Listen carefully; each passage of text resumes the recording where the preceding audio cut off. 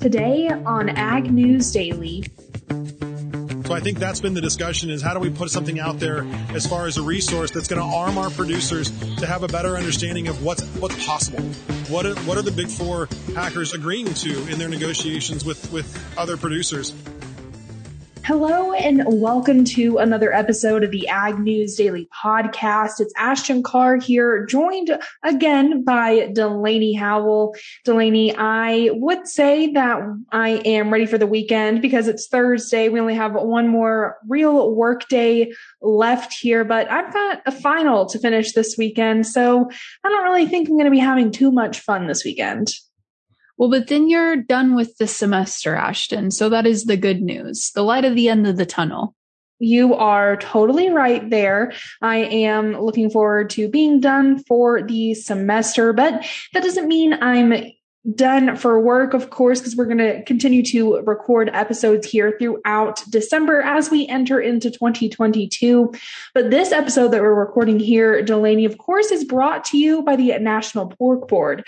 Request your free on-farm sustainability report at porkcheckoff.org/sustainability. And if you're wanting to know a little bit more about that sustainability report, we did talk about it yesterday on the podcast, so be sure to check that out at agnewsdaily.com. But with that, Delaney, is there any other chit chat that you want to get out of the way here before we talk some news? I don't have a whole lot of chit chat today, Ashton, so I'm ready to just hop right into the news here. Got a couple of big stories today. You know, we're still really watching how the new Omicron variant is impacting the commodity markets. And a lot of folks on Wall Street are calling it a quote unquote risk on trade, where we're seeing a lot of folks taking a lot of different positions, some folks taking advantage of the situation while we've seen these recent pullbacks to buy into the markets, others, of course, liquidating their positions.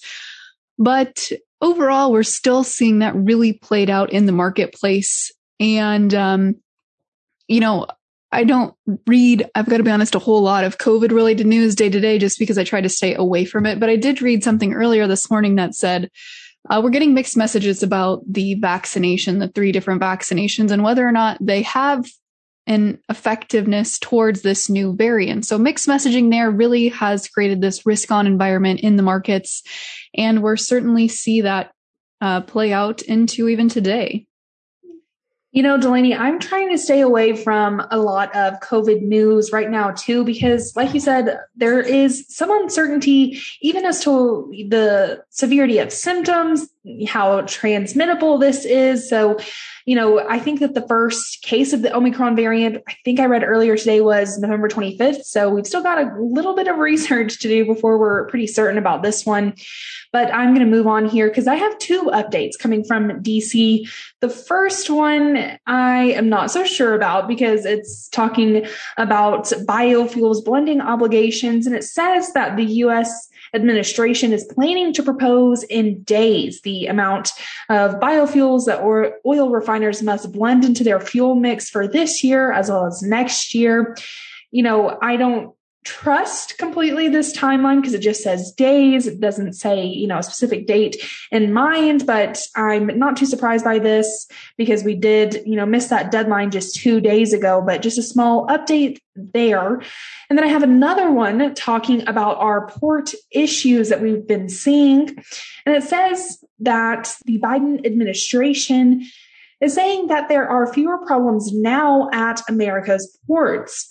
John Porcari, who is the port envoy for Biden's Supply Chain Disruptions Task Force, says that goods are moving in and out now better than they were even just a few short weeks ago.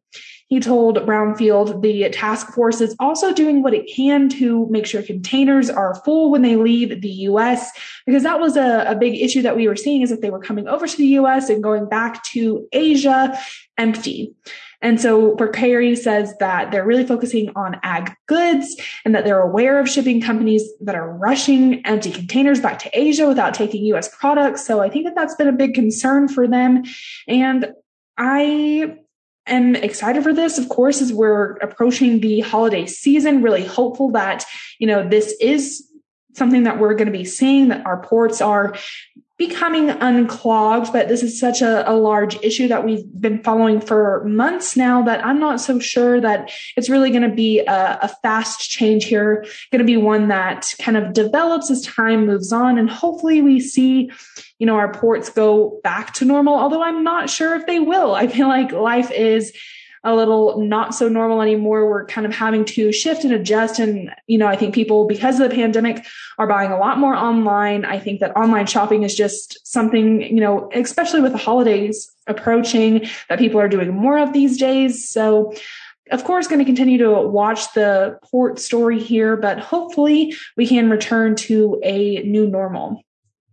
Well, it is going to be a little bit, I think, before we see, quote unquote, a new normal happen, Ashton. And, part of the reason we've had a lot of these issues has been the workforce and issues there with getting people up and working and helping that kind of resolve supply chain issues, but we're starting to see a lot of new information come to light about different components of the supply chain.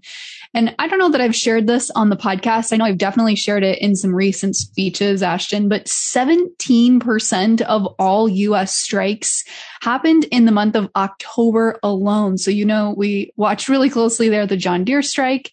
There was a strike going on at Kellogg's. Another one here that I was not aware of was going on between Cargill and their unionized workers at the High River, Alberta, Canada beef processing plant. And according to agweb.com, a tentative agreement between Cargill and its unionized workers has been reached, according to the company and their United Food and Commercial Workers Union, Local 401. And this agreement would avoid the threatened strike that was going to go into a place on December 6th had they not come to an agreement. But the labor union said on Wednesday that it's recommending its members accept the latest contract offer. And so about 1,400 employees will vote on this agreement through December 4th, which would hopefully prevent any sort of strike up there at this Canada facility. But it's basically a 6-year collective agreement. It's going to be interesting too, I think, Ashton, to see how many companies / union workers take a play out of John Deere's playbook and say, hey, they were able to accomplish this. I think we can too. I think that you really just took the words right out of my mouth there, Delaney, because I was looking at this story too. It was one that I wasn't aware of because I guess this has been going on for a little bit now, especially if they have a strike that was planned to take place just on Monday here. But like you said, they're going to vote on it on the 4th. And hopefully they take it because I would hate to see any issues come from this. But I think it's interesting because this plan or this agreement includes retroactive pay, signing bonuses, a 21% wage increase over the life of the contract, and improved health benefits. So it sounds to me like this is a pretty hefty agreement. So I'm right there with you. I'm wondering how many companies, particularly in the ag industry, are really going to follow suit here and push for, higher wages, increased benefits, those kinds of things. Yeah, it's certainly a good question and one that will remain to be seen. That's for sure. Well, Delaney, I'll say that I won't strike, so you won't have to worry about increasing my pay. Okay, well, that's good. You don't have a union to protect you, so you're kind of screwed there, Ashton. Yeah, it's just me. So I'm not going to, try to follow along there. But I just have one other piece of news that I wanted to share with you today. But before we get into that, I want to once again mention the National Pork Board Sustainability Report. As a pig farmer, that sustainability is doing what's right for people, pigs, and the planet. However, doing what's right must be shared with today's savvy consumers to help grow public trust in pig farming while protecting your freedom to operate. To measure and document your farm sustainability efforts, National Pork Board encourages you to create a free on-farm sustainability report. These reports can help increase production efficiencies and improve your bottom line. Request your free report at porkcheckoff.org/sustainability. With that, Delaney, I am going to kick things over to Russia for my final piece of news here, because a shipment of Russian fertilizers that were destined for export were suspended yesterday due to the absence of export licenses. Moscow previously decided to limit exports of nitrogen fertilizers and complex nitrogen containing fertilizers for up to 6 months just to try to curb any further increase in food prices amid higher gas prices. And so I'm guessing, I'm kind of just reading some context clues here, that they were supposed to have these export licenses. And so those who did not register their cargo by December 1st could not send their ships out. So vessels are stuck near seaports as they could not unload fertilizer while cargo piled in the port. So it looks like there was a bit of congestion there. But these export licenses are expected to be distributed on December 5th through the 6th. So a little bit of congestion there, and hopefully that'll get resolved at the beginning of next week. Well, Ashton, I have a quick update here on the South American crop season because we've got some fresh updates today about how their crop is looking down there in Brazil. Because as you know, we continue to talk each week to market analysts.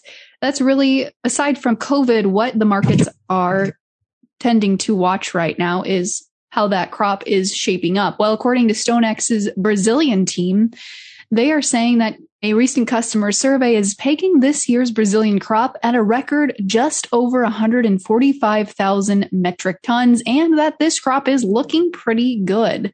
You know, they said there's certainly some localized regions that are dry, just like we get here in the Midwest, but for the most part, most areas have seen some pretty good rain, with the exception of the Rio Grande do Sul area in the far southern portion of Brazil, which is pretty dry, which is typical for a La Nina weather pattern. So it's expected that Brazil's harvest will start to take place here by the end of this month, and that those supplies will be quickly loaded and head there or start their 45-day journey to China, which is going to create some friction, I'm sure, in the U.S. markets, as that will pretty much finalize the end of our major exporting window. So definitely something to keep an eye on there as we continue to watch how this Brazilian crop does impact what's going on here in U.S. markets. But Ashton, I had just one other quick piece of news here.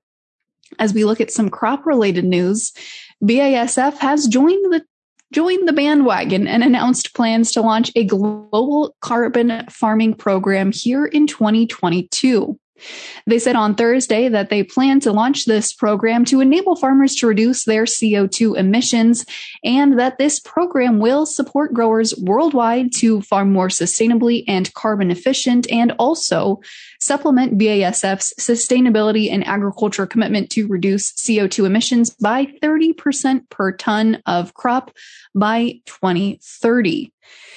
They didn't give a whole lot of specifics about how they intend to go about launching this program, what the specifics will be to measure it, but they did say that it will promote sustainable agricultural practices and foster the best use of BASF's holistic portfolio for farmers, from seeds, traits, innovative chemical and biological crop protection products to digital farming and fertilizer management solutions. So we will certainly watch to see how that new program is unveiled. Well, Delaney, I am ready to hop into the markets today as I am fresh out of news. So what do you say we get into it? We certainly shall hop right into those markets here, Ashton. Just as soon as I mentioned to folks one more time, you mentioned it earlier, today's podcast is sponsored by the National Pork Board. We chatted about their new sustainability reports that you can request for free for your farm. But as a pig farmer, you know that sustainability is doing what's right, not only for the people, the pigs, but also the planet. However, doing what's right must be shared with today's savvy consumers to help grow public trust in pig farming while protecting your freedom to operate. To measure and document your farm's sustainability efforts, National Pork Board encourages you to create a free on-farm sustainability report. These reports can help increase production efficiencies and improve your bottom line. Request your free report today at porkcheckoff.org/sustainability. And Ashton, with that, we are going to hop over here and chat markets. We certainly saw a little bit of a turnaround today as markets seem to now have shrugged off the news of this recent COVID variant and are focusing on longer term fundamentals. Today, March corn closed 5 1/4 cents higher to end at 5.76 3/4. Beast 22 up just half a cent to close at 5.49. In the soybean pits, that strength continued as the January contract added 16 cents to close at 12.44 1/4. The March added 15 to close at 12.50. The wheat complex was higher today as the December Chicago contract, March contract as we entered expiration there. March up 24.5 cents today to close at 8.15. The December 22 contract up 15.5 cents to close at 8.05. In the livestock pits, we saw that strength continue aside from January feeders, which did close a nickel lower today at 165.77.5. March feeders up 42.5 cents to close at 168.32.5. In the live cattle pits today, the February contract up 97.5 cents to close at 139.57.5. The April up 82.5 cents, closing the day at 142.60. Hopping over into the lean hog markets, that strength was carried out here as well, with the February contract adding $1.87.5 to close at $82 on the nose. The April up $1.25 to close at $86.32.5. And lastly, wrapping things up here with the Class 3 dairy milk futures. January up 20 cents today to close at $18.30. The February up a nickel to close at $18.59. Ashton, fill us in on who we are chatting with from the recent NAFB convention. Well, Dawson was able to catch up with Ethan Lane, who we've had on the podcast before. Of course, Ethan is from NCBA, so they talked about Brazil and BSE.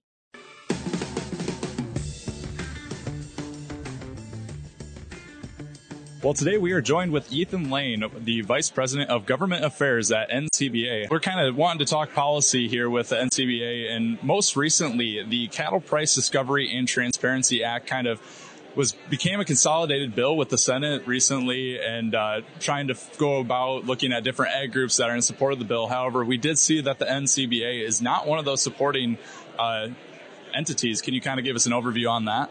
You bet. This has been a priority issue for our members across the country for the last couple of years. Price discovery, I think, has been kind of top of mind for everybody as we've gone through the pandemic and seen these big price spreads in the industry between box beef cutouts and live cattle prices. The bills that are being contemplated on the Hill, and in particular this new combined effort, is something that, NCBA has broad policy to support the vast majority of. Cattle contract library, 14-day delivery window, next day carcass weight, looking for some solutions there. Those are all things that we're squarely on board with. The mandate that would require the government to enforce a minimum mandated negotiated trade level is something that we don't have policy currently to support. Our producers around the country have made it clear in the policy book that we use for determining whether we engage in a bill or not, that they don't want any kind of mandate that would restrict their ability to choose what marketing method they want. Now, that being the case, we also have this evolving conversation, right, on this issue over the last few years. We've had a voluntary effort to increase negotiated trade at NCBA that's resulted in pretty substantial increases in cash trade in places like Texas and Kansas, in those areas of the country that have been deficient, where that thin cash market is really on full display. So it's going to be interesting to see how those efforts contrast against sort of the evolution of the Grassley 5014 bill and the Fisher Cattle Market Transparency Act, and now this combination effort. This to us feels like a pretty substantial departure for Senator Grassley from where he's been on this issue. I mean, he's been kind of a cash trade purist, right? Looking for that 50% number. The bill that has been introduced here would cap Iowa in the low 30s by our math, as far as cash trade requirement. It really sort of feels to us in how those numbers would play out as a more of an effort to redistribute AMA use throughout the 5 area rather than just discourage it, in favor of more cash, which has been kind of the effort in the past. So we're going to be interested to see kind of how that conversation plays out amongst other members of the Senate. outside of Iowa and Nebraska. I mean, there's some pretty hardened views on those cash trade, requirements in those areas of the country. And there are some views in other areas of the country that are just as adamant on the other side of it. We have all of those members in NCBA. And so our responsibility is to continue that dialogue, continue that discussion, make sure all those voices are represented, and figure out some kind of a policy, position moving forward that's representative of the whole industry. And just to backtrack a little bit, you're talking about no mandatory policy, more voluntary. Can you kind of give us an overview of what NCBA is doing to kind of promote resources to producers and everything moving forward with this? Yeah. So, our voluntary efforts over the last year have been focused on using the best research available, which there isn't enough of, right? There's never enough research on this stuff, but Dr. Stephen Kuntz's numbers on what's needed for robust trade at a regional level is kind of the underpinnings of the Fisher bill. It's the underpinnings of our voluntary system, but helping those producers to understand what's needed in their various areas of the country is kind of job number one. Hey, this is how thin cash trade is in Texas, right? This is why Colorado is not reporting because of confidentiality problems 60-70% of the time, because there's not enough buyers, there's not enough cash trade in those areas to report. So then the next step in that process clearly is looking at what are the different avenues to generate more of that negotiated trade, that cash trade, in a way that the producers that are engaging in it aren't taking a loss to do it. Because I think that's been a lot of the feeling, right? Is, okay, fine, there's a lot of AMA trade going on in Texas and Kansas, and those producers are benefiting from a lot of premiums, and producers in Iowa and Nebraska are raising some of the best cattle in the world, right? And they're not getting those same premiums, or they're feeling like they're not getting paid for what they're producing in the same way. But if you look at the two different regions, they have a history of trading cattle in different ways. So how do we bridge that gap? That's really the focus, I think, of the industry's efforts right now, is whether it's some of these online sales tools, whether it's some other means of establishing a negotiated base price, so that there is that price discovery occurring, right? That's kind of, I think, where everybody's heads are going, is what's next? How do we continue to do this in a way that makes it worth it for producers to trade cash and not feel like they're doing a service rather than making the best decision for their business? So even to go off of that, another headline of that is the contract library. Can you kind of speak to that and exactly what that will do, especially with bringing forth that transparency? Well, I think the perception for a lot of producers that aren't engaged in marketing cattle through a formula or a grid is that there's a secret club, right? And you hear this referenced in public statements, and you hear it talked about on the internet, that these sweetheart deals that are being conducted. Well, it's 80% of the industry. It's 80% of the market now, right? But what we don't have is enough real understanding of what different options are available. What things the producers out there that aren't using these might want to think about negotiating for when they're negotiating with the packers to market their own cattle. The pork industry has done this, although there's kind of mixed reviews on whether they got it right. I think we hear a lot of our people saying, we need a contract library, but we don't want the swine contract library. We want something that works a little better. So I think that's been the discussion, is how do we put something out there as far as a resource that's going to arm our producers to have a better understanding of what's possible. What are the big four packers agreeing to in their negotiations with other producers in the industry, and what might they want to pursue in their own negotiations with them? That seems to be sort of coalescing around the idea of a product through ag marketing service and market news, where they'd be able to report out sort of trends and regional numbers from those different contracts throughout the 5 area. There's a lot of work still to be done to figure out how to make sure that works in a way that's really useful for producers. I think there's a concern that you tilt this thing up and no one uses it, right? And that's true with a lot of these tools. There's a reason that the Johnson bill that was passed out of the House Ag Committee a few weeks ago on this has a component for producer education, making sure that there's resources available once we implement a contract library so that producers know how to take full advantage of it and really use it to make more money on their cattle and regain more leverage in that transaction with the packers. That's an exciting piece of this to work on. It's one area where everyone really agrees, I think. So it's somewhere where we can really kind of push forward and get some work done. Kind of switching gears here, BSE is another rising issue with Brazilian imports, and NCBA has come out and pressuring the USDA and Vilsack to start to ban those imports. Can you kind of speak to that? You bet. When you look back at the last 10 years or so, the Brazilians have a pretty consistent track record of late reporting on atypical BSE outbreaks. Atypical BSE is not a threat to the supply chain. That's something we always want to remind people of. It's not classical BSE. It's not the same as 2003, the cow that stole Christmas. It's spontaneously occurring, but we report these things in a timely manner within 24 hours to the World Organization for Animal Health, the OIE, specifically so that we know that system works. Right? In case there is an outbreak that we need to react to and shut down, a pipeline somewhere to ensure that we don't have a spread of something that could cause a real problem in the industry, whether it be BSE, whether it be FMD, there are all of these different things out there that could be problematic. The rest of the world reports these on a regular basis. We have one here in the U.S., 24 hours or so. We report at the OIE. Everyone recognizes it's there, recognize that it's atypical, and we move on. Brazil's history over 10 years plus is 40 days, 70 days, 2 years in some cases to get these reports out the door. And that's simply not acceptable to producers in the United States. Having access to the U.S. market needs to be a privilege, not a right. And if you can't play by the same rules as other countries that are trading in the U.S., then your access needs to be suspended until such time as you can demonstrate that you can play by those rules. So we're asking USDA to do exactly that. We're asking them to conduct a risk assessment, look at their diagnostic process in Brazil, and we're asking to see a trend of reporting properly before we even start to talk about renewing their access to the U.S. market.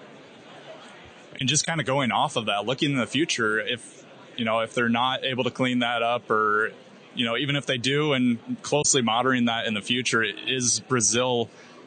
are they going to be a reliable trade partner when it comes to livestock and animal products? Well, remember, Brazilians trade beef in the U.S. under the general quota, right? They don't have their own trade deal with the U.S. on this stuff. So in the Trump administration, I think the president had a couple times mentioned, wanting to talk to Bolsonaro about a trade deal. And I mean, we watched that and kind of bristled at it a little bit and said, no, wait a minute. Let's talk about that. I mean, there have been concerns, right? We do have a history of challenges. Now, there are a lot of things we work with the Brazilians on. We really agree with them on too. Antimicrobial resistance policy, talking about that on a global scale and making sure that we're not being penalized in our production system here in the United States. That's something that the Brazilians, have been on the same side as us on. There are issues like that where, we all have common cause, but we have to be looking at the safety of the U.S. supply chain. That has got to be job number 1, 2, and 3, is making sure that we preserve the integrity and the security of the U.S. cattle and beef supply chain. We're producing the highest quality beef in the world, and we're doing it better than anyone's ever done it. We cannot afford to let anybody else that's producing that same product impact that in a negative way. So that's going to continue to be our focus, and as far as whether they can be a reliable trading partner, that's up to them to demonstrate whether they can play by the same rules everybody else does. And keeping along the lines with the international trade, but moving away from Brazil, I mean, the last couple of weeks we've seen increased exports with beef with China, Taiwan, Japan. With high quality beef and producing that, are we going to see that hopefully continue here, at least in the short term? Boy, they sure seem to be strong markets for us. I mean, the Chinese market, I think, has a lot of upward potential, but it's also an unpredictable market. I mean, 700% plus increase in imports into China from the U.S. in the last year. That's obviously a result of the Phase 1 China deal and that renewed access to the Chinese market. Depending on who you're talking to, I think people feel like there's quite a bit of room left to grow in that market. There's room left to grow in the Japanese market. I mean, we hit our safeguard in year 1 of the Japanese bilateral agreement last year, and saw those tariff rates increase right at the 1 yard line, basically 11 months in. I know they're working on sort of trying to look at those safeguard levels and make sure we have enough headroom to import as much product as the Japanese consumers want. I mean, that's already a $1.7 billion market, I think, through this month. South Korean market's the same way. We have some really strong demand in Asia. We're talking to the UK. We're looking for opportunities to start building more business in those markets as well. The story of U.S. beef and its footprint around the world is a really, really good one. Wherever we show up, it's difficult for anyone else in the world to compete. People around the world love the taste of what we produce. They like the story. They choose us over other countries' beef every time they're given the opportunity. We want to capitalize on that. We want to make sure we're continuing to grow that opportunity any chance we get. All right, Ethan. Well, thank you so much for talking to us. You bet. Thanks for having me on.